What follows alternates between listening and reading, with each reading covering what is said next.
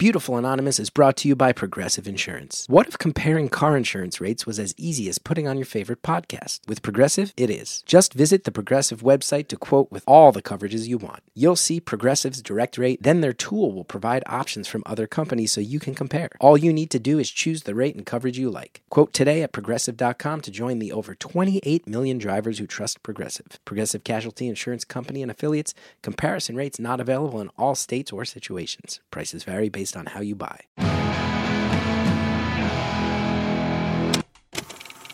Hello to everybody who accidentally bought a rooster. It's Beautiful Anonymous. 1 hour, one phone call. No names, no holds barred. I'd rather go one-on-one.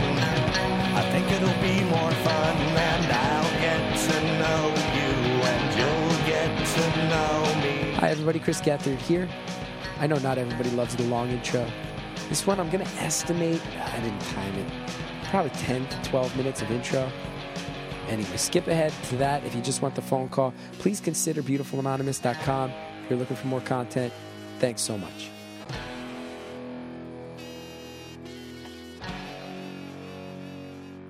Hi everybody, Chris Gethard here. Welcome to another episode of Beautiful Anonymous. I feel so lucky to be here. I feel so lucky to be doing this. And the phone call that you're about to hear is one that I think you're all going to feel lucky to hear as well. This one was a great reminder to me of the early days of the show where things were manic and unpredictable and where I never knew quite where it was going and where we have now recorded it.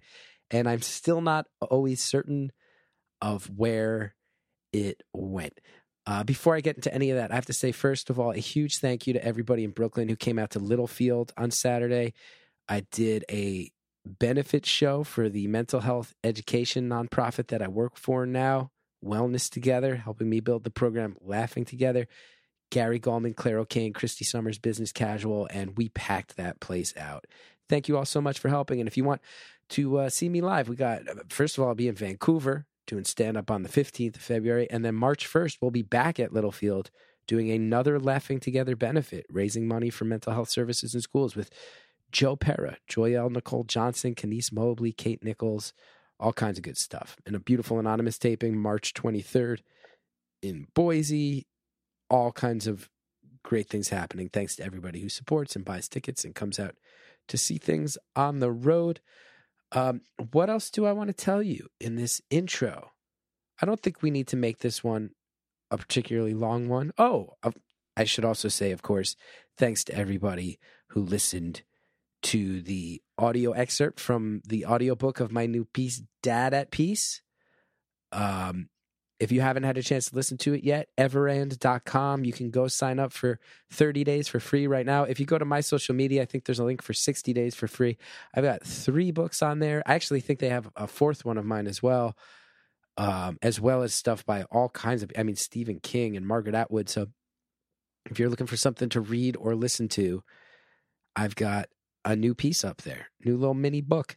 And this one, Dad at Peace, a lot of it is about how I came to sort of struggle through some financial stuff, some insecurity, the pandemic, the health insurance, the questioning, the constant travel, taking a step back at my life and saying, I've had a very lucky life and a relatively successful life, but I don't know if it's for me anymore, and how I came to start working at a nonprofit.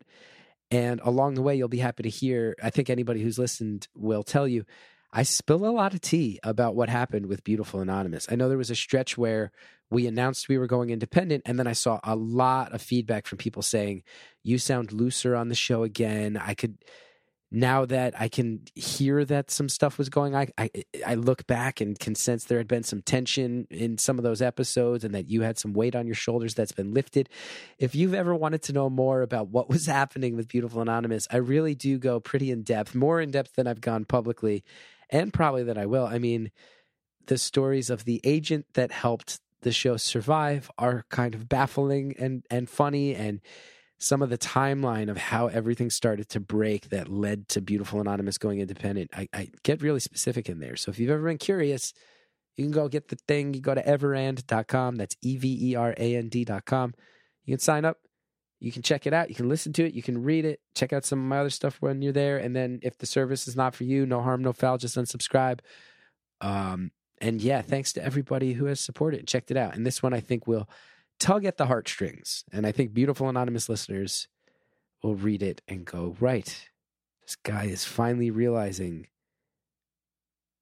how to grow up and embrace who he is, not who he used to be. And a lot of you have always realized that 6 to 12 months before I have realized that as I take these life turns. It's very strange.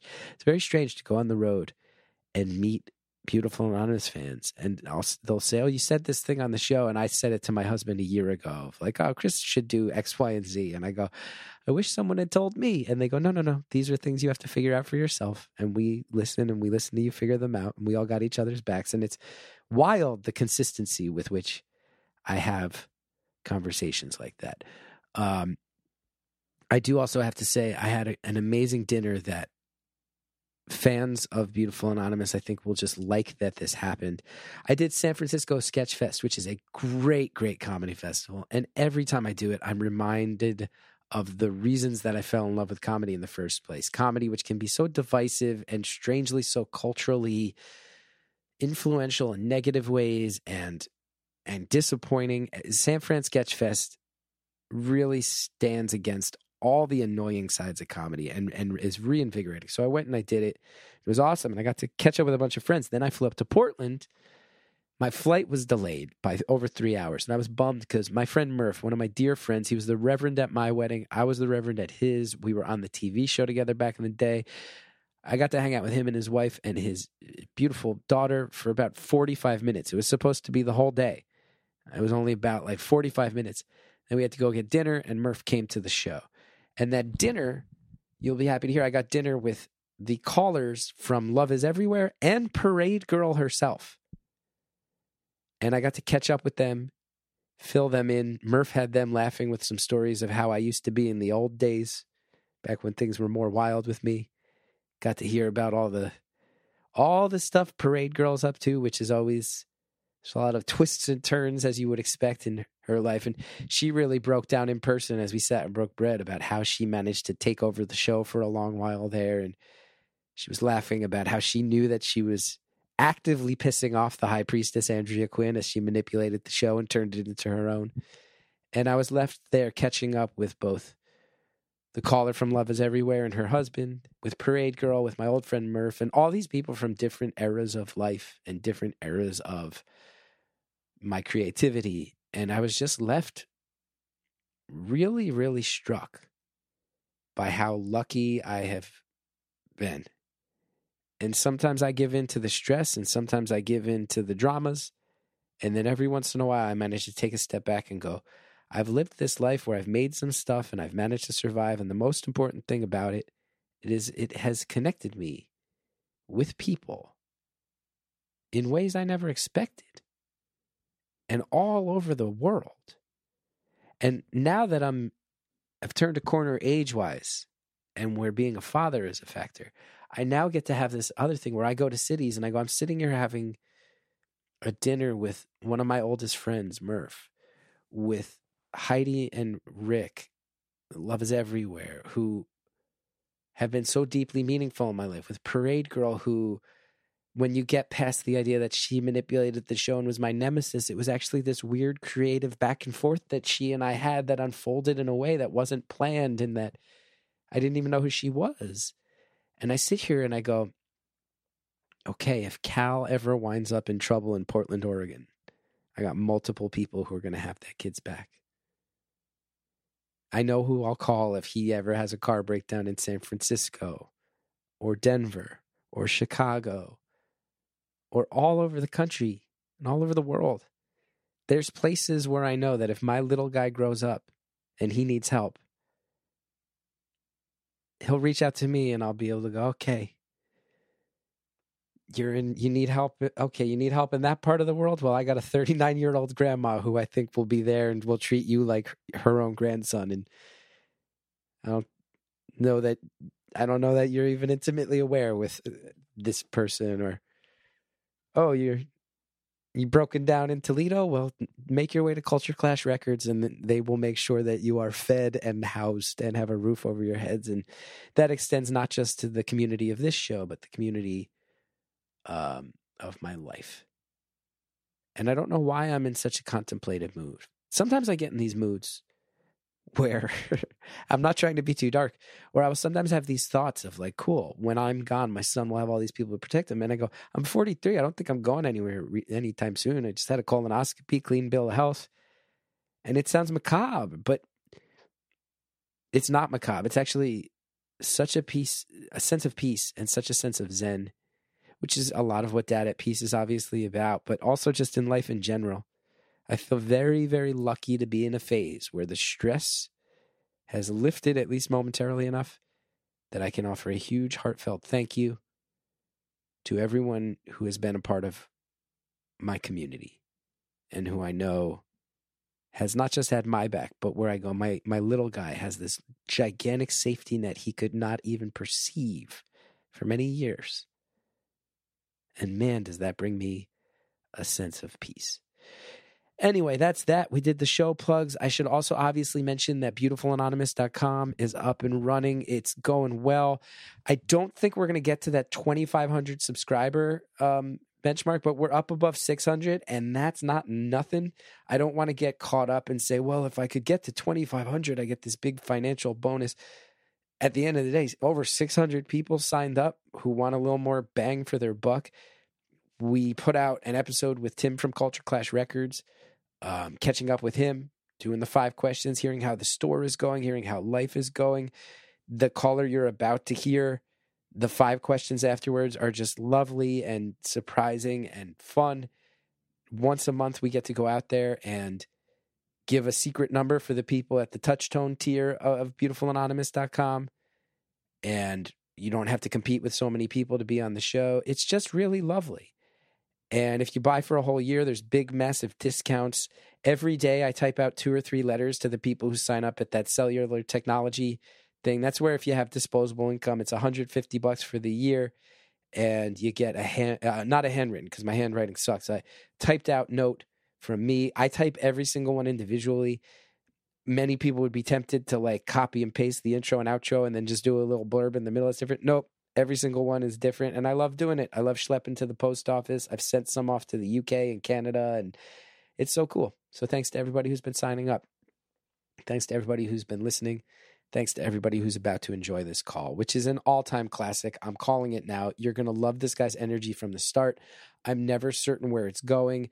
It has all the benchmarks of the types of beautiful anonymous calls that become embraced by all-time classics, meaning a clear phone connection, a good sense of humor, an unpredictable nature. I ask questions that don't get direct answers, but they lead to like 6 new questions. There are animals that show up. I know that that's a lot of... is it going to be one of your favorite calls if there's not a random animal? Of course it's not. There's random animals, and not standard random animals, weird random animals.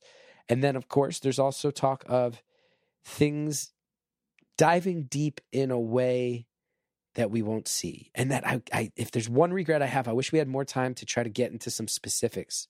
But it's almost for the best that we don't, because the caller comes to talk about something that is very, I don't want to say very unique to the 90s, because it still goes on today, but it was very much chattered about and in vogue and a thing in the 90s, and kind of a defining thing that when you think back to those 90s talk shows, I feel like it needs a little bit of a heads up. You might remember that back then it would be like, oh, Jerry Springer is having all these kids that have to go to some school that's like basically the military, and they seem harsh and dark. Our caller went to one. Now, I don't want to spoil it, but I know that it might be something that some people need to brace themselves for if you've had experience with these, because they don't have a reputation for being pleasant places. For a caller, it wasn't. But you will hear that we get into it in a way that's not the drawn-out narrative of his time there. It's more just a fact of his life and how it affected him then and how it affects him now. This one is very real in that way. It's not, well, on this date I went, and on this date this happened, and then I got out on this date. It's more, yeah, this was a thing that kind of became a weight that gave gravity to the entirety of my childhood experience that I had to then unwrap as an adult. And then you'll also hear that the caller is who he is today. It's kind of mind-blowing. So anyway, I feel really lucky. And I think you're going to love this one. I I feel lucky that I have to get this call. I feel lucky that I get to live this life. I feel lucky that I get to connect with all of you. And I hope you're out there feeling lucky about your own things as well. And if you're down on your luck, you're having some bad luck right now, and you're decidedly not feeling lucky, I hope at the very least this helps you connect with someone else for an hour and take your mind off your own troubles. Thank you for calling Beautiful Anonymous. A beeping noise will indicate when you are on the show with the host. Hello? Hello. Hey, Chris? Yeah, what's up? Oh, my gosh. Not much. I was just, the music ended so abruptly. I was caught off guard that you were there. Here we are. We're in it now. We're really in it now. Yeah. Oh, I was going to try and I was like, maybe I have time to make a cup of coffee before he comes back, but that's luck. Well, if you need to make coffee, I can hold. I'm not going to put you on hold.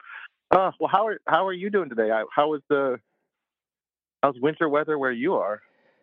Winter weather's not great. There was a lot of snow and stuff a couple weeks ago, so we don't have that, but it's just been gloomy here.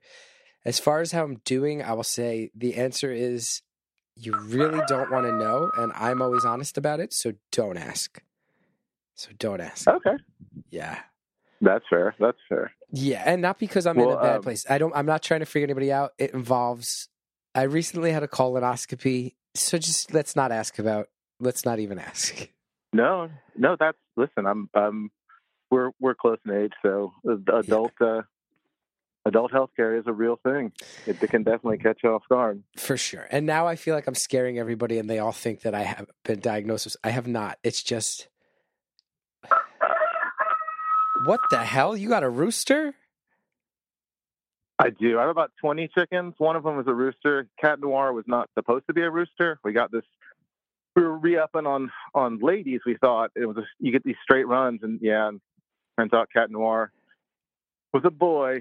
He had Cat Noir? That was a straight run of yes, he's named Cat Noir. Kids named him Cat Noir. Yeah, after the French cartoon. Wow. Are you familiar with Cat Noir and Ladybug Girl, The Adventures? No.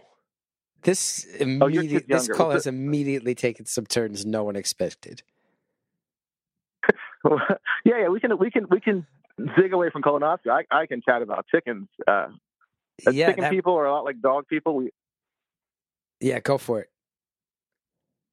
Well, so when you get chickens, a lot like people like us are kind of like backyard hobby farmers. You just get them from like Tractor Supply or the hardware store, where places have chicks, and it's hard. A lot of times you get them a little bit older as pullets, where they're guaranteed to be ladies, to be egg layers. But sometimes you figure you'll save a couple bucks, which was a mistake with one of these batches.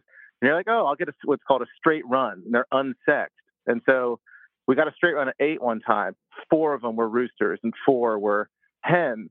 But Cat Noir was small, and he escaped our detection. The other 3 roosters I got rid of on Craigslist. But Cat Noir persists. He's been here a couple years now. Because you can't have more than one rooster or they'll start fighting, yeah? Well, some of that is myth, right? And like the idea that roosters are mean and nasty. A lot of it is like, we've got about 20 chickens total. So the hens, the pecking order is real.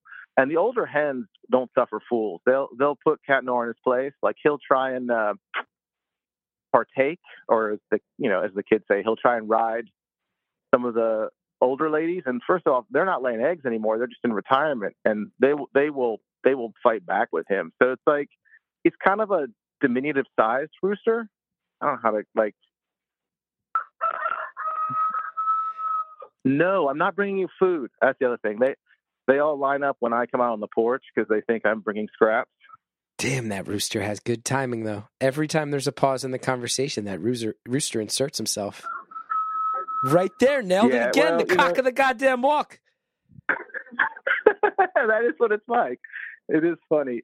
And we have so many chickens, we had to get there goes the espresso machine right on time as well. We had to get a chicken vet to come out, and he sort of explained that roosters actually live a little bit longer than the hens because they really don't work as hard. You know, they don't push eggs out of their vent every day. So, Do you live on a yeah, farm? it's pretty cool. No, brother, I live in anonymous, but I live in a large metropolitan area. But because of the state I live in, as a state happens to be an agricultural state, in this very stylish, large metropolitan area, you're allowed to have as many chickens as you want because the state. So basically, through a strange loophole, you can have chickens. We could have goats if we wanted to. We could have pigs if we wanted to. And we're in like a city, in like a proper suburb, and like there's no HOA though, so you can do these sort of things. Can't have horses. That's where they draw the line. But if I wanted to add goats, or we looked at getting pigs pre-pandemic, we thought about it for a little while. We have a little over a half acre, but we also have like a proper, ranch home, like suburb people. Yeah, you have a half acre, which is respectable, but it's certainly not huge. How close is your closest neighbor? You see why I'm asking. Right over the fence. Well, so my closest neighbor on one side is a delightful retired Greyhound bus driver. I love him, and he hangs out and scraps all day. He does scrap metal scrapping. So he's out there with an angle grinder constantly, and one of the chickens, Cinnamon Girl, she's the only one that's figured out how to fly the fence. So she'll go over to his yard and lay eggs in his yard, and then come back, and he loves that. So that neighbor's cool. And then the other neighbor immediately on the other side. It's just never there. It's like it's a family home they're just keeping alive, but no one lives there full time. And then the backyard directly behind me is just wetlands, so no issue. And to be honest, more annoying than rooster is people leave their dogs outside. Like still in this day and era, people leave dogs outside all night and all day, and those get loud. Those get crazy. So you got this guy grinding metal next to you. You managed to get the one neighbor noisier than you, so he can't really get mad. Yeah. Well, I think too. This is the thing about the rooster over the phone. I think the cell phone is making him seem more aggressive. Also, I've left the screen porch door open, so now the cats are out there. So he thinks the cats are going to bring him food. It's a real menagerie here. A real. We got an animal situation. But the chickens, man, I don't know what your situation is like, but it's like I grew up without, like, it's sort of funny. I make this joke, but the house I grew up in, there were like these couple hard, fast rules. And it was like, one of them was no pets of any kind. We just never had pets. No call waiting, which this sort of ages me, but like that was like an advanced technology when I was a kid. Like, so no call waiting and no cable TV, not for finances, just like on principle. We didn't believe in cable TV, or my folks didn't believe in cable TV in their house. And even for a couple of years, we were like a TV-free house in the 80s. So the TV-free house kids, I mean, that means you didn't have a Nintendo or nothing. The no TV kids back in the 80s, you had a sense that their parents were on, like, correct. Like, it's going to make them smarter and more successful and more well-adjusted people. But, man, every other kid felt bad for the no TV kid. Well, it's funny. That lasted. The no TV lasted about, I want to say, it was a gimmick. Like, we moved. They're like, let's just not get a TV once we move into this new place. And I was in like fourth or fifth grade. But there's like any good junkie, like there's loopholes. Like my grandparents who lived in the neighborhood had cable television, like with the push buttons on top. Like the big brown cable box. Do you remember those? Yeah, I remember those. Yeah, so I could get a hit of it, like when we stayed the weekend at the grandparents' house. So like, and I would indulge, like stay up for like 12 hours at a time. I remember, staying up to watch Saturday Night Live with a friend and a blanket for it. So it's like, it found its way in. And then when I was in fifth or sixth grade, television came back in our house because my brother had to watch the news for his homework. So we got a TV and it came back, and which was lucky because I was just in time to participate in The Simpsons and all that, the greatest TV ever. So. There you go. I had a good friend growing up named Jeremy, really good guy, and he had a no TV house. So certainly a no Nintendo house. And I remember at my birthday party, 5th grade birthday party, a bunch of kids came over and everybody was like playing and running around in the basement and going outside. And he just sat and played Nintendo the whole time. And that's when I was like, oh yeah, moderation is a good thing. Because he's been deprived of this. And he's just like, every second that he can ignore all of us to play some Mike Tyson's Punch Out, like he's going for, there's no human interaction here. But he actually turned out great. I think his parents were correct. I forget if he's an ambassador or a diplomat now, but he's like killing it. So they were correct. But I did see a moment of like, oh, if you take away something totally, then the second a person gets it, they go 250% in, all in on it. Yeah. Well, that is kind of sometimes the cycle of addiction. Like if people are deprived or aren't exposed to stuff or compulsive eating, all that sort of stuff that we sometimes run into. Sometimes some of it, but it's funny. I was telling before you came on when I was chatting. It's hard to organically bring up things that are on the mind, but it's funny that I actually like it's now that I'm an adult and a parent of my own. It's sort of like, and I am very lucky to still have my now elderly parents in my life, but they get to be grandparents. You probably are experiencing some of this too, and it's like, it's like whatever beef or problems they had with me as a youngin, and whatever difficulty I have with them, I'm okay with them being the grandparents to my kids. You know what I mean? Like it's kind of a great close the loop. So like I know I'm making really what I think of as terrible choices with my kids sometimes, like around stuff. But then I'm like, in the end, it's all at the moment worked out, and I'm fortunate to have both my parents alive and in my life to be grandparents to my kids. So, the few years without physical television, and actually, I like I said, we got one back just in time for the Simpsons premiere. Like to sit and watch the Tracy Ullman show and see the first Simpsons short ever, and like off to the races with good television. There you go. At the golden age, Simpsons and Seinfeld. Yeah. Pretty good stretch of comedy for our lives growing up. It is funny. Like, oh no, you go ahead. It's funny. Yeah, like my wife is also closer to my age. We talk about it when we encounter people younger than us who like stream and binge watch the shows from our youth. It feels weird because it's like they weren't engineered for you to watch every single episode in a row on time. It's like, we caught it in syndication or we caught the reruns in the summertime. Like like my kids, the idea that you see everything you watch from episode 1 successively through episode 10, like you get to see it all in order, it's still foreign to me, but I don't know. I got to be old and let the new ways come in. I also I have very fond memories of,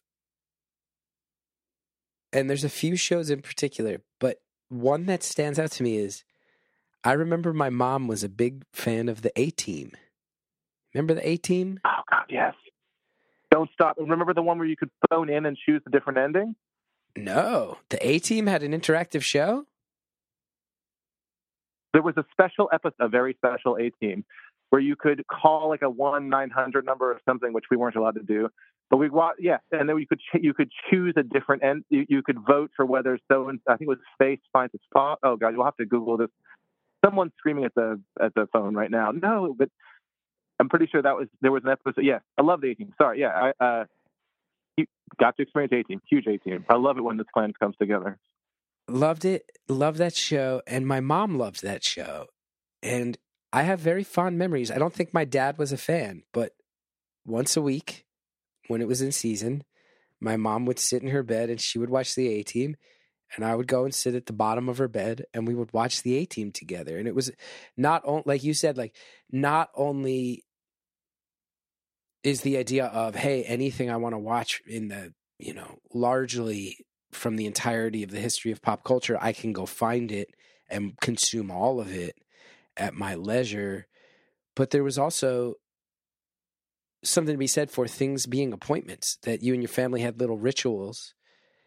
What was I just listening to? I was just listening. Conan O'Brien did a great interview with Rob Reiner and Albert Brooks. and they were talking about All in the Family, which Rob Reiner was obviously on. He played Meathead, another show that that was reruns for me growing up. That was before my time, but the reruns were great. And he was talking about it was, when you look at the numbers, it was like 15%, 20% of all Americans were watching All in the Family at the same time once a week and then discussing it and waiting for the next one. But I can't think of anything that happens right now where 20% of America comes together on a weekly basis to do a thing at the same time, let alone something as frivolous as an episode of television. Well, you're absolutely right. Like I think it was when I was in 8th grade the second time, The Simpsons were still on Sunday nights. And so if you hadn't stayed up and watched them on, I think that's what The Simpsons were on Sunday night. Oh, yeah. On Fox. It's like the water. It's like, yeah. So like on Monday morning and, you show up.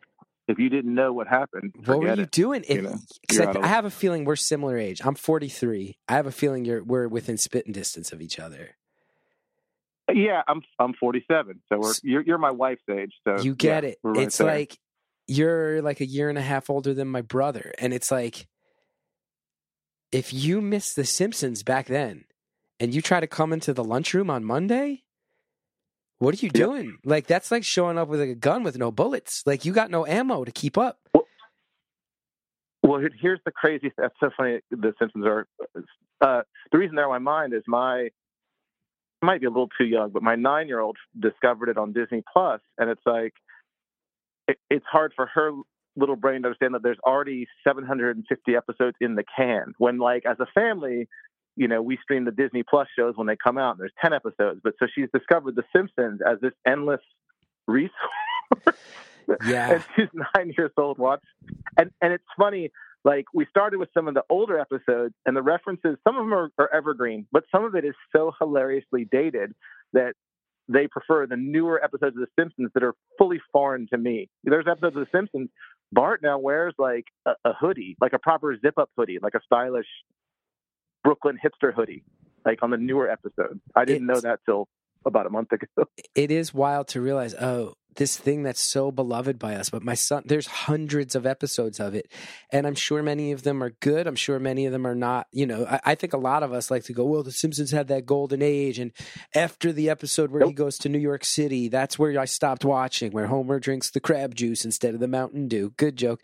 That was the cutoff point. Like, a lot of people say that, and it's like, oh no, there's hundreds of episodes more.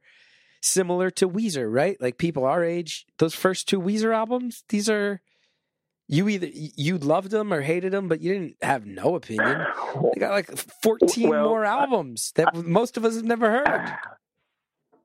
Well, you're gonna step in it. Yeah, I'm 47 now. I haven't formally played in a band since the mid '90s, but pretty much a dividing line when you played in bands in the '90s was whether the rest of the band liked Pinkerton or not. And so I was very lucky in the mid '90s to be in a band where Pinkerton was considered a bellwether. Like, you had to hit that or you weren't shit. You're absolutely right. But it's funny. My 11-year-old adores whatever. There's a Weezer album that I think came out when he was a toddler. So, like, he heard it's like in his conscious, a song from, I don't know, 4 summers ago that Weezer put out. But that's the one he knows. So yes, this stuff is evergreen. It's for the kids, man. It's not for us. Some album called Ratitude or something like that. Yeah. Well, I mean, now your kid is not old enough to discover his own music yet, or is he? Or you'll like this. As someone who used to be in a band, he has discovered his first favorite band that he decided was his favorite band. A band that neither. Now, my wife is a musician as well, so there's always music on in the house. But she would not claim herself to be this kind of person, nor would I. He is 4.5 years old, and he recently decided he is all in on Kiss, and I think it's the best, funniest thing in the world. Oh, did he see it visually or hear it auditorily first? I don't know if. Maybe a song came out on shuffle. I know that the flashpoint was when he saw them. My wife showed him a video. Like, I think, heard a Kiss song in the background somewhere and was like, "Mommy, this is good." And she was like, "Oh, wait till you see these guys." And then he sees, the Demon and Star Child and Catman and Spaceman. And he was just like, yo, this is my thing. This is it. This is my thing. He wanted to be Gene Simmons for Halloween. He insisted that Hallie Star Child, Paul Stanley. I was Catman, Peter Criss. I was like, I guess we just won't have an Ace Frehley because we were only 3 of us. And he goes, well, Uncle Greg has to come from Philly. I was like, Uncle Greg has his own kid. He's not driving up from Philly to dress up as Ace Frehley. He goes, well, then Grandma has to do it. We were like, Cal, your grandma is not painting her face like Ace Frehley and wandering around the neighborhood on Halloween. But he was all about it. And then Kiss's last concert was at Madison Square Garden. And we really wanted to take him, but the tickets were hundreds of dollars. And I never, ever do this. If you asked my manager today, he'd tell you probably more than maybe any client in the history of the entertainment business. Like, I got all these buddies who will get Knicks tickets from their agents and stuff. I'm just like, I think that whole side of entertainment is gross. I want to make stuff. I want to move on with my life. I don't want to get caught up in this thing where I owe you because you were able to get me reservations at some restaurant, blah, blah, blah.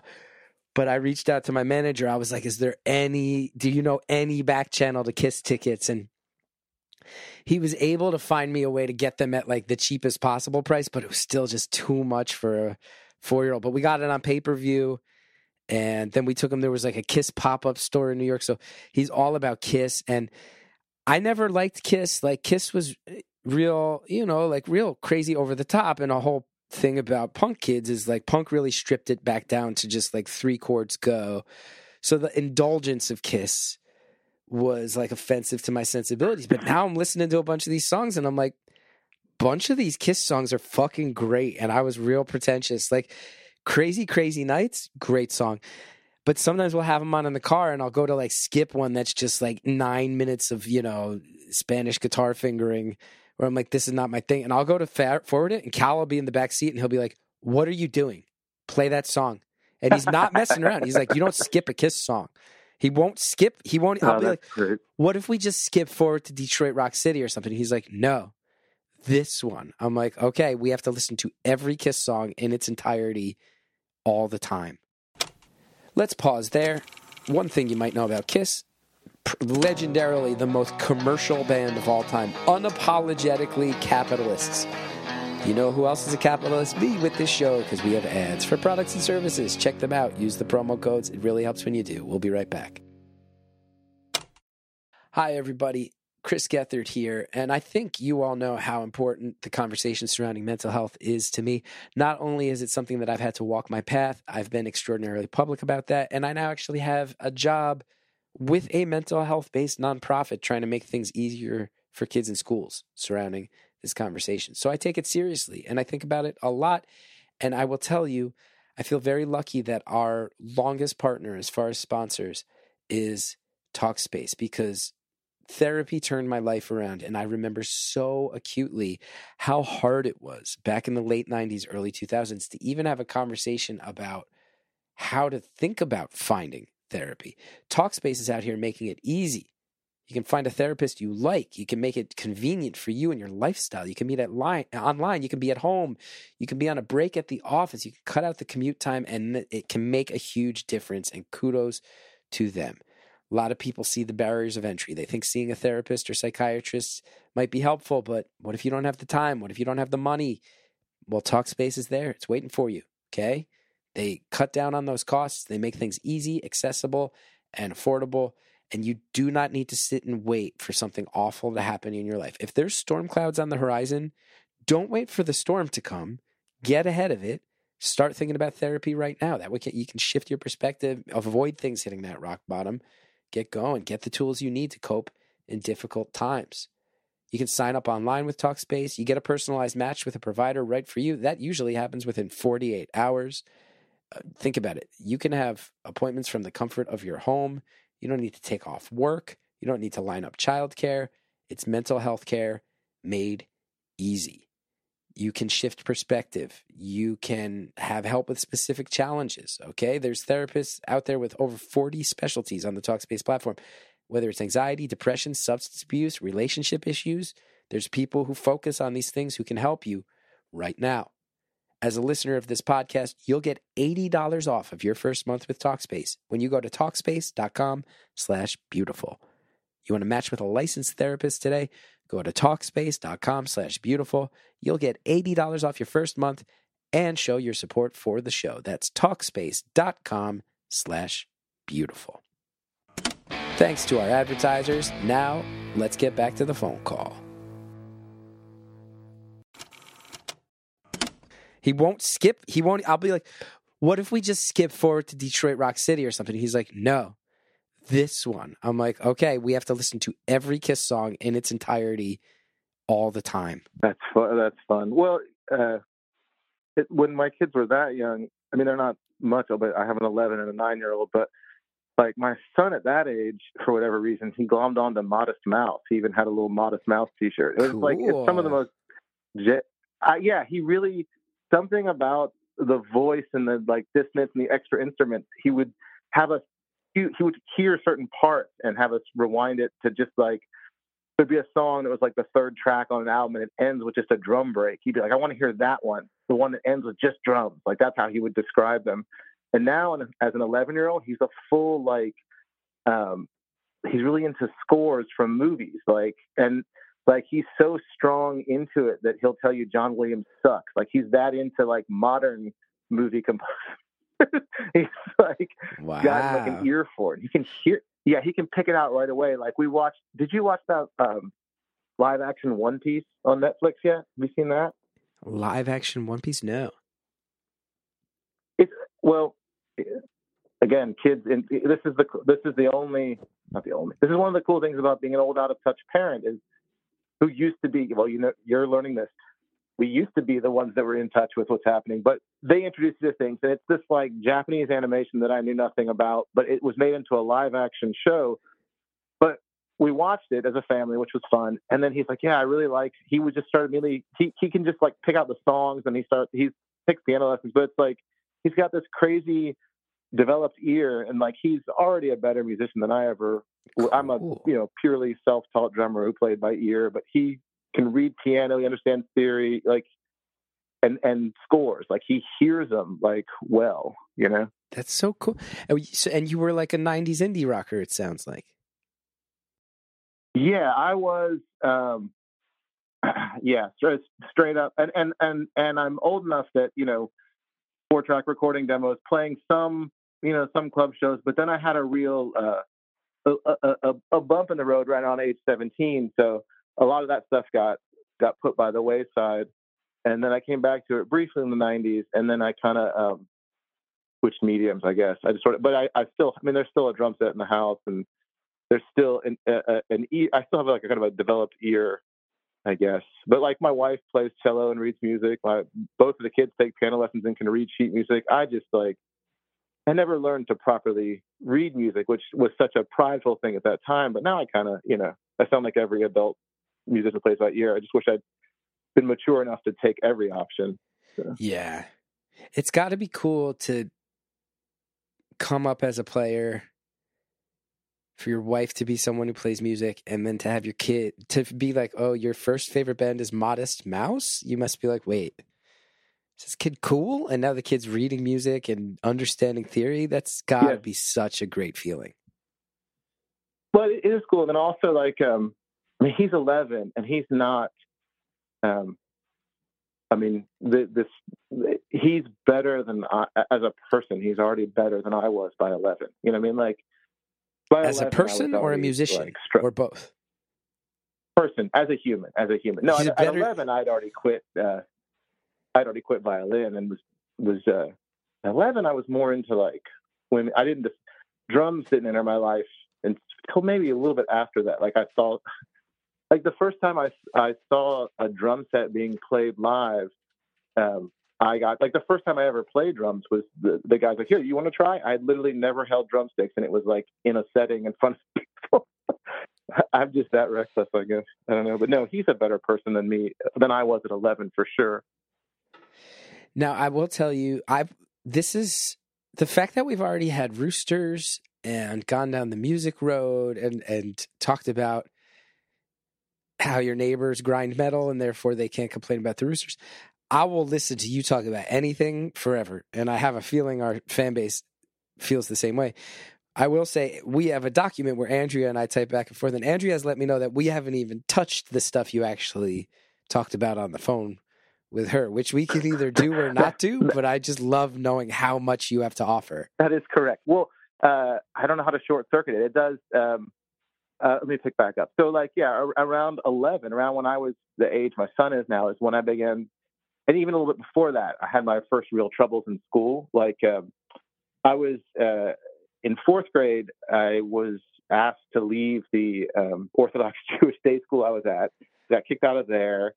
Then I went to a fifth grade, and then by the time I made it to high school, I'd been to like 4 or 5 other schools, and then I never fully finished high school because I skipped school and dabbled in substances so much that I was sent off into what was kind of called the troubled teen industry. Like in the 90s, you probably remember Desert Tough Love programs and stuff like that, where they would send kids. Boot camps. Maybe you don't. You're a little younger than them. But, you know, I remember them because you'd see like Jerry Springer would have episodes on them. Yep. All those shows from Sally Jesse Raphael would have them too. Yep, Sally Jesse Raphael would feature him. Yeah, and so, but I mean, like, yeah, so like, and this is the thing, like, why I emphasize enough, like, I'm a grown man. I'm 47. This stuff is 30 years, but these are my strong formational memories from 30 years ago. Is you know, thinking it's cool just to skip school a bunch, and then like, and you know, doing the drugs and all that good stuff. But I've been sober for 24 years now, so you can run that clock back. But yeah, I got it's sort of like one day. Let's see how to piece the timeline together. Yeah, basically, after in New Jersey, did they have sort of the like teen mental lockup kind of hospital places where they would send troubled teens to, like, ours were called Charter. They were like a brand name. Did they have a place like that in New Jersey where? I remember the levels I remember were that our high school had a wing called Horizons, which the rumor was that they locked the door from the outside, and that's where the troubled kids went. And then if you were too bad for Horizons, or if you were younger, then they had the county school. And the county school was supposedly a place where you'd just like go get bussed, and all the worst kids from every town in the county would be there, and you'd play pool all day. That was the rumor about that. And then I do remember, you know, there was a couple kids that got sent to like a military school, which is starting to flirt with what you're talking about. Yeah. So, and here's the thing, like, I can't emphasize this enough. I'm a 47-year-old grown man now, 2 kids of my own, amazing, my elderly parents in my life. And it's sort of like, the half joke is when those years come up, they're sort of referred to as the late unpleasantness on a family, which is a funny historical joke, but I've put in the work but the memories. So the Desert Tough Love program, just to short circuit it, basically, you have to be sort of where you're flown to a desert in, this one was in Idaho. And so it's like, you go from like my many weeks of skipping school and, you know, sleeping in my station wagon to basically being scooped up in this system. You know, I'm 17 years old, and, you get off the plane, and I don't know how to.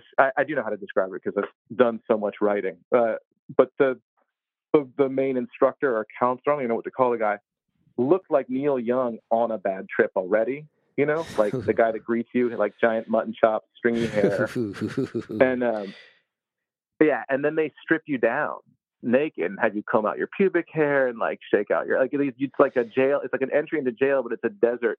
And you make a bedroll, and you're basically spending like, that one was a couple weeks. How old were you when this happened? Desert. But I was 17 for that one, but that's just the beginning. I was 17, yeah, and then from there I was sent to the next stop on the train is what were called academic therapeutic schools, but that's kind of a 90s term for reform schools that had a vaguely therapeutic background to them, I guess. I don't know. These terms will make me seem dated and old-fashioned because the world is, I think, far more sensitive. You know, the age I am, it's like if a kid couldn't pay attention in school, it was a huge problem with the kid. And then these days, my kids are real lucky. Like if a kid has a problem with school, we assume there's something wrong with the structure and the way we're teaching. You know what I mean? Like we're more open now, I think, to people who learn differently. I definitely think there was, when we grew up, more of a predilection to label a kid bad and treat that as final. You know what I mean? Right. There's a lot more of and that. Here's the crazy shit. I don't know how to say this without sounding retrospectively innocent, but I didn't feel like I was a bad kid. I didn't feel inherently mischievous. I wasn't mean-spirited. In fact, I was picked on when I was younger. And like, even at the time that I got scooped up in that system, I didn't relate to some of the people at that Desert Tough Love were like true criminals. Like I had never, like, you know what I mean? Like they were like criminal teens and like had like criminal mischief. All right, relax, you guys. You're as loud as the rooster. Now the cats have entered. And like, I don't know. I just didn't. I was mischievous to the point of like. I mean, a good example was in middle school. One time I was acting. My parents love to retell this story. One time I was acting out. The teacher's like, sit down. Instead of sitting down on my desk, I sat down in the middle of the floor. But in 1989, that's like That's like a terribly disruptive child. In 2024, I'm sure someone would film a TikTok of that. It's hard to explain how different it was. Also, when I tell people that like I was in seventh grade, people would the people making fun of us the most were the teachers themselves. Like, I don't know if you ever experienced that, where teachers were the ones bullied. Oh, I mean, we had a teacher in high school who, he was pretty beloved. I actually grew tired of him throughout my high school career. But he used to routinely tell us, oh, I live in Livingston. I would never live in West Orange. Like, I'll teach here, but I would never live in this place. Like, he was actively making fun of us for living in the town we lived in where he taught. And it was like, what? You look back now, you're like, what? Are you can't. If a kid came to my kid's school and was like, I would never live in this shithole of a town, we wouldn't find that funny. No, and like I said, like in seventh grade, I had a teacher that just made fun of my name and provided basically fuel for other kids to taunt me. But what's good, in Discovery, like I said, Discovery played in bands, but it's like my sense of mischief. I never had like this. Like Bart Simpson was never a relatable character to me. Let's put it back to The Simpsons. You know what I mean? Like I probably related more to Lisa. Yeah.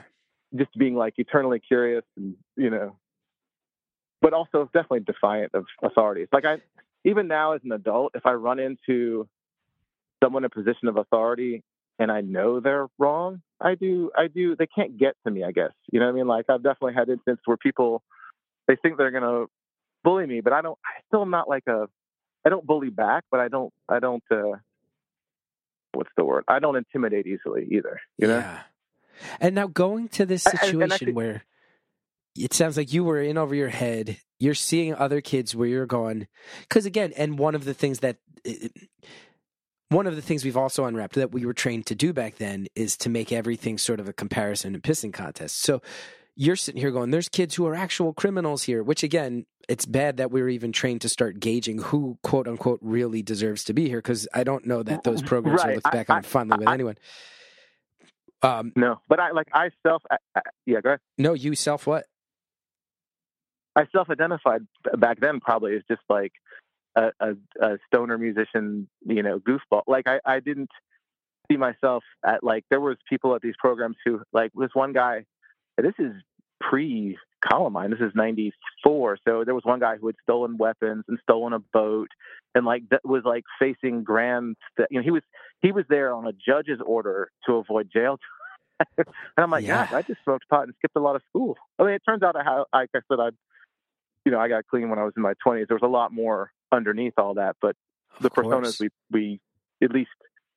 But anyway, so like I was definitely being like that was the initial exposure to it. But then I went to the school, and then eventually I ran away from that school.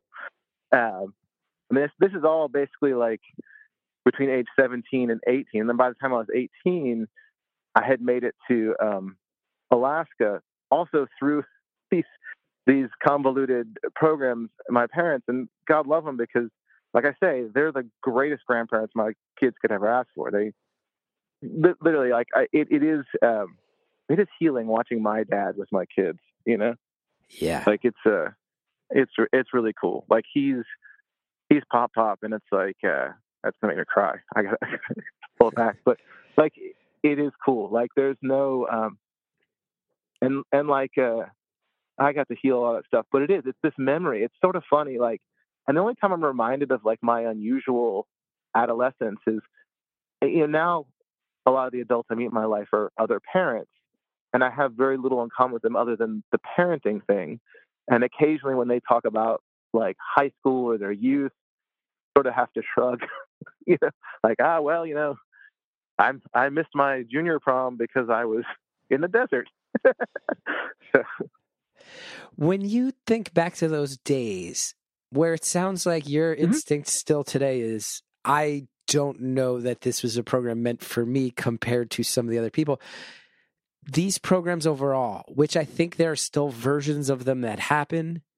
Famously, the rapper Earl Sweatshirt was sent to like a school in Samoa that was a similar like school for troubled kids. There's also, Modest Yahoo went through a system like that too. There's also, there is also a very dark version of it in modern times, which is conversion camps for LGBT kids, which is a version of what you went through with a specific aim. I think you could, and there might be people who say, no, they're very different, but I think they fall under the same umbrella of take a type of kid and send them to a behavior modification camp that is dark. Yeah. And yeah, go. You see what I'm saying? Yes, and the school system that I was plugged into, what I know now that the years have gone by, and I don't want to break my anonymity literally and figuratively, but I do know that a lot of what was exposed about that industry was sort of that troubled teen industry, is that it preyed on desperate parents. And like, to my parents' credit, they, for whatever reason, by the time I was 17, given all the already all the consequences and things I'd faced by then, they felt out of options. And I do think in some ways that system preyed on them as much as it preyed on us, as much as it preyed on the teens. You know what I mean? But and now that I'm a parent, like, I get it. If in 5 years my kid seems unreachable and someone swoops in and says, we can fix this, I don't know if I wouldn't, like, it's like, even knowing what I know, even years of recovery and healed relationship, like, I still, so I get how that, but I think that's also what was exposed a lot about those places. They weren't effective. They didn't really do it. Actually, it's funny. It was on my mind because I heard something on NPR. This is so middle-aged, Chris. I heard something on an NPR podcast where a dad who had tried to help his kid with tough love and stuff eventually came around to a different approach, and the kid actually got, and this was more recent, so it was the Oxycontin epidemic. So that's the other thing. To be clear, in '94, this was a slightly more innocent time when the Grateful Dead still existed. That was still an option. You could still drop out of high school and go on the road and then drop back into college. I found my way back to college at I started at 21. So it's like, I do think the world is less innocent now. Does that sound, do you share that, or maybe you don't feel that way? In some ways, yes. In some ways, no. I mean, I certainly think I go back and forth because I sit here and I go, as the parent of a 4-year-old right now, I know that there was one kid in our neighborhood when we moved here who used to like jump on a bike and drive all around, and his parents wouldn't know where we were. And it was kind of like, oh man, this kid is like stressing out his parents and everybody's worried. And I go, that was just the standard of get on a bike and go, and your parents don't know where you are. Now it is expected that parents know where you are and oversee you. And in some ways that's good, and in some ways that bad. But we also grew up in an era, you and I, where anyone in a van was trying to kidnap you, and there were constant satanic rituals, and D&D was secretly trying to turn you into a Satanist. So we look back behaviorally as these innocent times, but we were also constantly drilled with fear throughout all of that. So I don't think it's as simple as a lot of people like to put those rose-colored glasses on and say. Let's pause there. I want to underline that because there is such a dialogue right now of like, back in our day, we got to live free. And it's like, yeah, but we were all terrified of being kidnapped all the time. And also people just said homophobic stuff freely and it was fine. Like, the times are better. Progress has been made, everybody. We can let our kids go on bikes and explore more and not romanticize times that also had some dark edges. Anyway, I think about it a lot. I also think about different products and services that might improve my life. And luckily for you, we've got some commercials coming up with things you might enjoy. We'll be right back. Thanks again to all our sponsors. Now we're going to finish off the phone call. We look back behaviorally as these innocent times, but we were also constantly drilled with fear throughout all of that. So I don't think it's as simple as a lot of people like to put those rose-colored glasses on and say. Yeah. No, that rings true. It's funny you brought up the Satanic Panic. I distinctly remember the year that the Judas Priest suicide article landed in the Rolling Stone magazine, because I used to go to this magazine store. Well, that's really outdated, but like a magazine store that I could ride my bike to. And I remember that was like the first really good long form article I finished in Rolling Stone. I remember after finishing, I was like, gosh, I still don't like Judas Priest. But you remember that they blamed it, backwards masking. It was that whole ordeal. Yeah, that was the same time that. I also want to say, too, about the type of program you were in. And it sounds very clear. Like, you have referred to it as they preyed upon your parents. And right. I get the sense that your opinion is these were not effective for anybody. And also want to point out, too, there's been some very famous cases of, in Pennsylvania in particular, there was a judge who went to prison because it came out that he was taking kickbacks by sentencing kids to these camps, and then they were paying him money on the side because they were for profit. And actually, I have a good friend of mine, Murph, who used to appear on my TV show with me, who went before that judge maybe 6 months before he sold his first kid into that whole boot camp system. And his kids would come out of it. There's documentaries about that Pennsylvania case in particular because there was so much, there was criminal behavior by a judge. But all these kids saying, I smoked pot on my way in, and I was a criminal on my way out, and I was abused while in there, and there is no world about if it improved my life. It absolutely made my life worse that I went there. Yeah. The school that I ended up with for a couple months when I was 17, in the intervening years has had a lot of exposure. But at the same time, like when you're a troubled teen, like a charismatic therapist, for lack of a better word, which there should never be such a thing, can impact you briefly. But like I was also very lucky because, like I said, my sense of mischief wasn't that strong. That I still kind of, even in my darkest days, knew some form of right from wrong. You know what I mean? Like, I was chasing something else. I don't know. And I don't know what that was, the restlessness. And then but by the time I put myself back together, at least there's enough resources available for free, even today, that if someone wants to put themselves back together, they can. You sound remarkably well adjusted.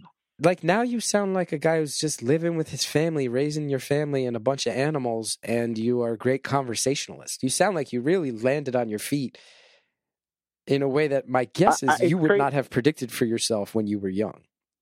100%. I never knew what I wanted to be when I grew up.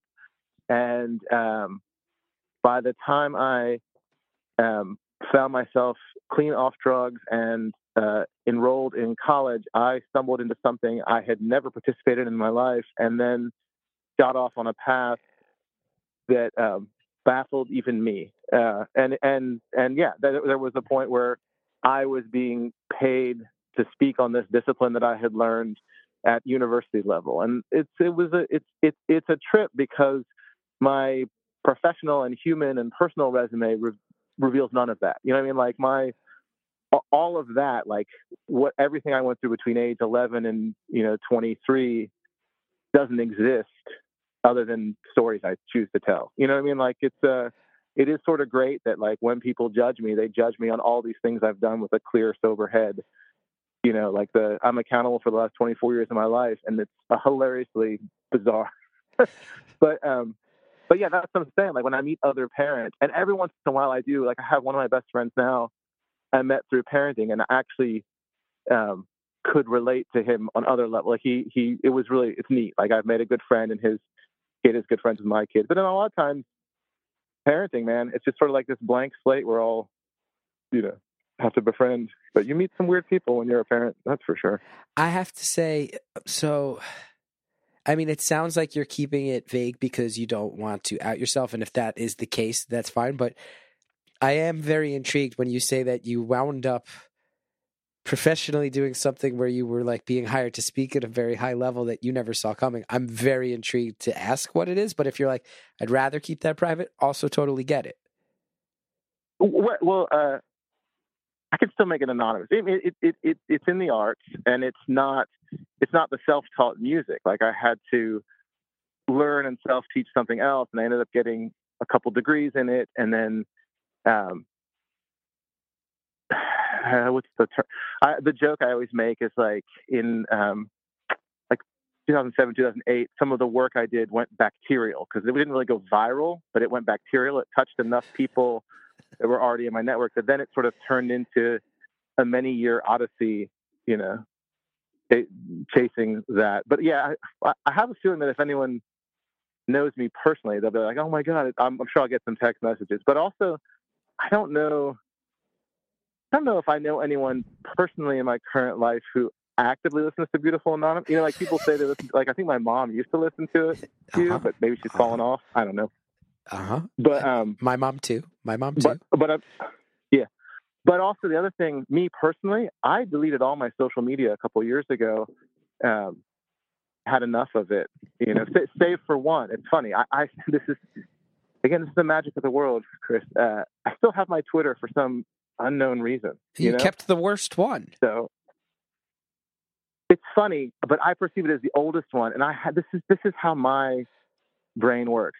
I associate it with a good friend from graduate school who told me about it like a month after it premiered. He's like, "Oh, you got to get this thing where you can send text messages to the internet." I was like, "Why would I want to do that?" He's like, "No, it's so cool. You can just send a text, like from a flip phone, you could send a text message and it would show up on the very early version of Twitter."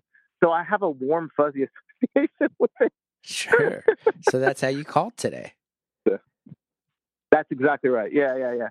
That was a. But it's like that made my. I know less about. I asked you what you wound up doing professionally. I do feel like I know less based on that answer. Good. Well, because I don't know. Well, yeah, I don't. I mean, it's in the arts. All right, relax. It's not going to eat you. Can you hear that squawking in the background? Yeah, I hear it. No, the hens. Just that's the hens. They make different noises. Yeah. No, I mean, it's in the arts, man.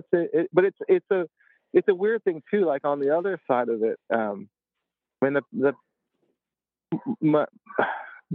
I guess everyone says it when they get through to you. Like I have it better than most, and then even the pandemic kind of hit me for a wallop where it kind of like the thing I did the best was help people to put a sort of a spectacle-based thing in their space to invite in crowds, and then it's like, oops, surprise, 2020 to 2022, we don't need that anymore. So, but yeah, it's cool. Like I definitely am surprised about how things turned out. You know, that I have kids surprises me. I mean, they weren't surprises. We're trying to have them, but how much do your kids know about your past? So it's funny. I try and be honest with my kids. My son knows. My kids know that I got in trouble in school a lot. They know that, you know, by the time I was in 4th grade, I was asked to leave my first school, and they know that I was paddled when I was in 5th grade. Like, I mean, I tell them the stories, but they seem real abstract to them because, like, my son is, like I said, at 11 years old, he is already a better person than me. He saw his first fight with his own eyes, like, a couple weeks ago. That's a 5th grader. He's managed to not see any, like, you know, but he's headed to middle school next year, which I worry about for other reasons. But he was shaken. He was like, "Oh my God," I felt, you know, like he didn't know what to make of it. And then of course the next day, 5th graders who fight are friends again. But he just, you know, But yeah, they know, but it's abstract to them because they're such good kids. They're such good students, you know? In the other direction, you're still in touch with your parents, you say they're great, they're like awesome at being grandparents. Is there ever any discussion of like, why did you send me to that weird desert punishment school, or do you just let it go? Yeah. No. So, like I said, we've had years of healing around that. I know the reason. You know, I put in years of work with that, and like to rebuild and build a new relationship with them. Man, I don't know how to put it in. The coolest thing happened a few years ago. I was talking to my mom, and she's like, "Oh, I don't know if I've told you this story yet, but I think of you as a friend, so I'm just going to tell you the story again." And it's like, if you ever make it to adulthood and have had an ongoing relationship with your parents, and your mom slips up and says, "I think of you as a friend," I hold on to stuff like that now. Like it's cool, and I'm not super well adjusted. I still like struggle, you know. Yeah, I don't you know. sound remarkably well adjusted, but I also know we're just talking for an hour. Yeah, we're only talking for an hour, and also, I don't know. Maybe, well, like the things I struggle with the most these days, though, it's sort of funny. Like it's like these core issues. Struggle around food. It's so funny. Right before I called into the number, I had just made a mistake with some food. I ate more than I should have, and I know you know that feeling because you have struggled with food and exercise. It's like, oh, I didn't need to eat that. Like I started off with a good lunch, just had like a sweet potato and some vegetables. But then I was like, ooh, I'll have a second lunch of crackers and hummus, which isn't inherently unhealthy, but I've got like cracker and hummus belly. Like it's like, ugh, weights you down after a while. I would dream of eating as healthy on a consistent basis as you just described between those two lunches. No, but I can still obsess. Like it's become this obsession. And like I even exercise today, which is like, but also the older I get, I think I'm more comfortable with my physical form just being what it is. You know, like I put in the exercise, I eat healthy, and so what? I had to go up a pant size. Like people tell me I look young for my age. So, are you in touch with any of the people from those strange years where you were kind of sent off to fend for yourself? Whether that's other kids that were there, counselors. No, and there's a self-protective reason for like no, and I have occasionally in the midnight hour when awake have Googled to see what's become of some of those characters, but in general, anyone unless it's like family or a lifelong friend or someone, there's no one from before getting clean that I stay in touch with. There is. You know, there's one person I met along the way on that journey that I occasionally email with, but he's not related to he's related to the time when I ran away from all that stuff. But no, I have a whole, like I say, it really was like once I made the choice myself, I got like a new, fresh life. But I occasionally, like when some of the people who ran one of those programs passed away, it made some news. And when lawsuits pop up, like I do sometimes Google to see, oh yeah, I wasn't completely wrong. Even my sense as a 17-year-old wasn't completely off about this place. There's something dark was happening. But you know, at the time, like I said, those whole industries were they were preying on parents who were desperate. And I don't fault desperate parents. You know what I mean? And I mean, there's, I don't want you to relive anything, but just to be clear to anybody who's like, I'm not sure what they're doing about, these were ostensibly schools that were like supposed to be a lot of discipline and tough love and almost militaristic, but the stories would come out that there was just outright abuse, that there was just outright abuse. Yeah. We have 6 minutes. How much time do we have left? Okay. In 6 minutes, I'll put it to you this way. One of the times I was there, one of the penalties I got because I didn't understand what I was being asked to do was to go sit in a basement in the dark and scrub with a toothbrush in this creepy old mansion. And I should say at that time when I was 17, I was still instinctively afraid of the dark. And the head therapist of that school knew that I was still scared of the dark. It was one of my greatest fears. So I was left alone in a basement to scrub a floor with a toothbrush. So yeah, that shit happened. So they find out about your greatest fears and then exploit them to punish you. Like it's as punishment, yeah. And then also, and a lot of yelling. They called it confrontational therapy. And then, but some people went through those programs and had stellar lives, and other people like myself, bounced in and out of them, and then found kindler, gentler paths. You know what I mean? Like I don't know how to say it in so many code words, you know, but yeah, those memories are there, but they're not like you know, it's funny. Like, do you ever? Well, obviously you write for a living, but like sometimes I just write on a blank document just to barf up memories of any type, and I do like the activity of writing. So, you know, this stuff comes back. Yeah. All right, so we got 5 minutes left. About 4.5. I did want to ask too, because you've mentioned that the timeline of this, you mentioned that you did get clean from drugs at some point. But you've also said on your way into the desert program, you were just kind of like a stoner kid from the 80s. That's right. So do you feel like the program So by the time accelerated you into further drug abuse? Once I left, well, yeah, this is the thing about those confrontation school.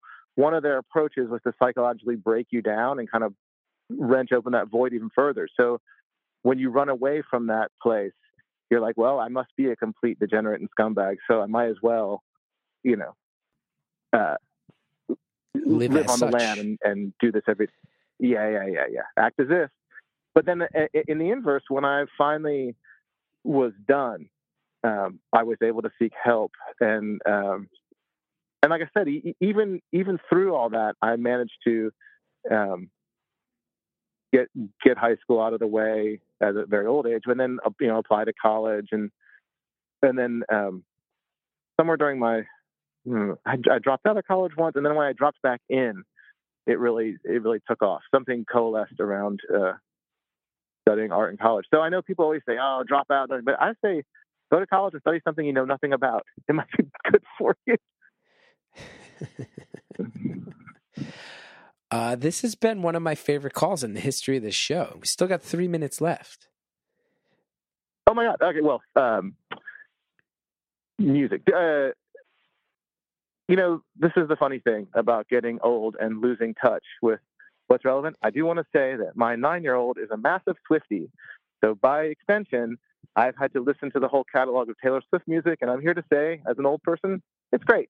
It's a good inroad to other music. Like there's a song by Taylor Swift called Anti-Hero.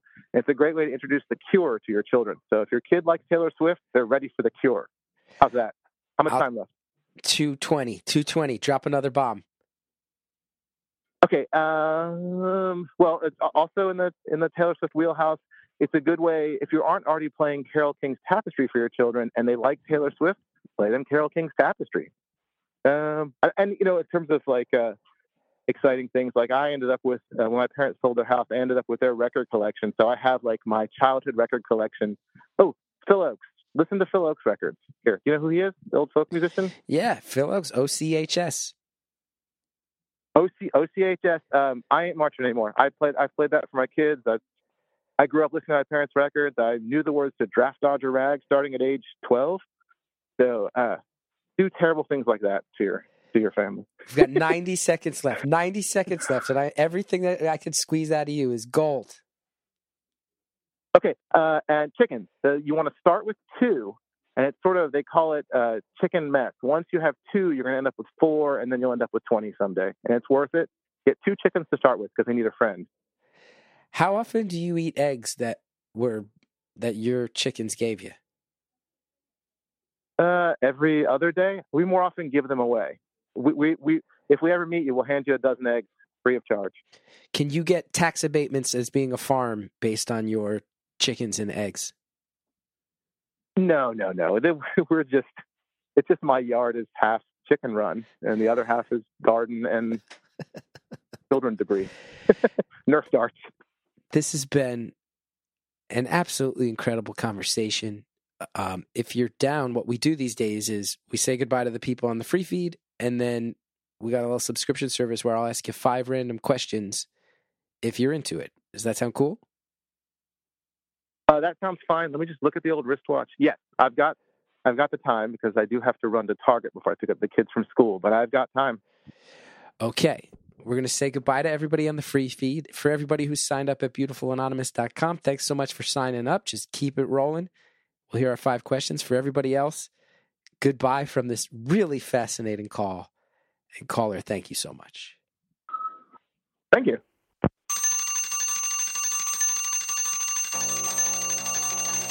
Caller, thank you so much for calling and being open and being unpredictable and funny and also talking about some stark realities of life and also just honestly for owning some weird roosters, man. Thanks for that too. Thanks to our producer, the High Priestess, Andrea Quinn. Thanks to Shell Shag for the theme music. ChrisGeth.com if you want to know more about me, including tour dates, which is a live taping in Idaho coming up, which is Vancouver, Canada, which is another benefit show for mental health in schools in Brooklyn on March 1st. It's a good list out there. Tickets for all of those at ChrisGeth.com. Hey, our voicemail line is at 973-306-4676. If you have a call and you feel like it needs to be heard on the show, we are down accepting voicemails at all time. I let the cat out of the bag on this recently. We have a caller in Israel who wants to talk about Israel, and I want this show to reflect modern times. I'm hoping that maybe someone who's Palestinian or has Palestinian roots wants to call as well, because I've actually talked with the Israeli caller, made it clear I'm not trying to play any games, but this is a show with human stories, and everything happening in that part of the world right now is so dark and so intense that I feel like those stories should be told in quick succession with each other to make sure that this show is the best it can be. That's my instinct. I'm sticking with it. Not that I want to dictate what anyone says, but I just want to make sure there's such a clear dividing line. I want to make sure we have perspectives from both sides of the line. And I don't presume to know what those perspectives might be. We also have an Instagram out there. It's Beautiful Anonymous Pod. Andrea does an incredible job on it. Follow it. Check it out. You can follow that if you want to know when calls are happening. You can also follow me on Twitter at Chris Gethard. Thanks, everybody.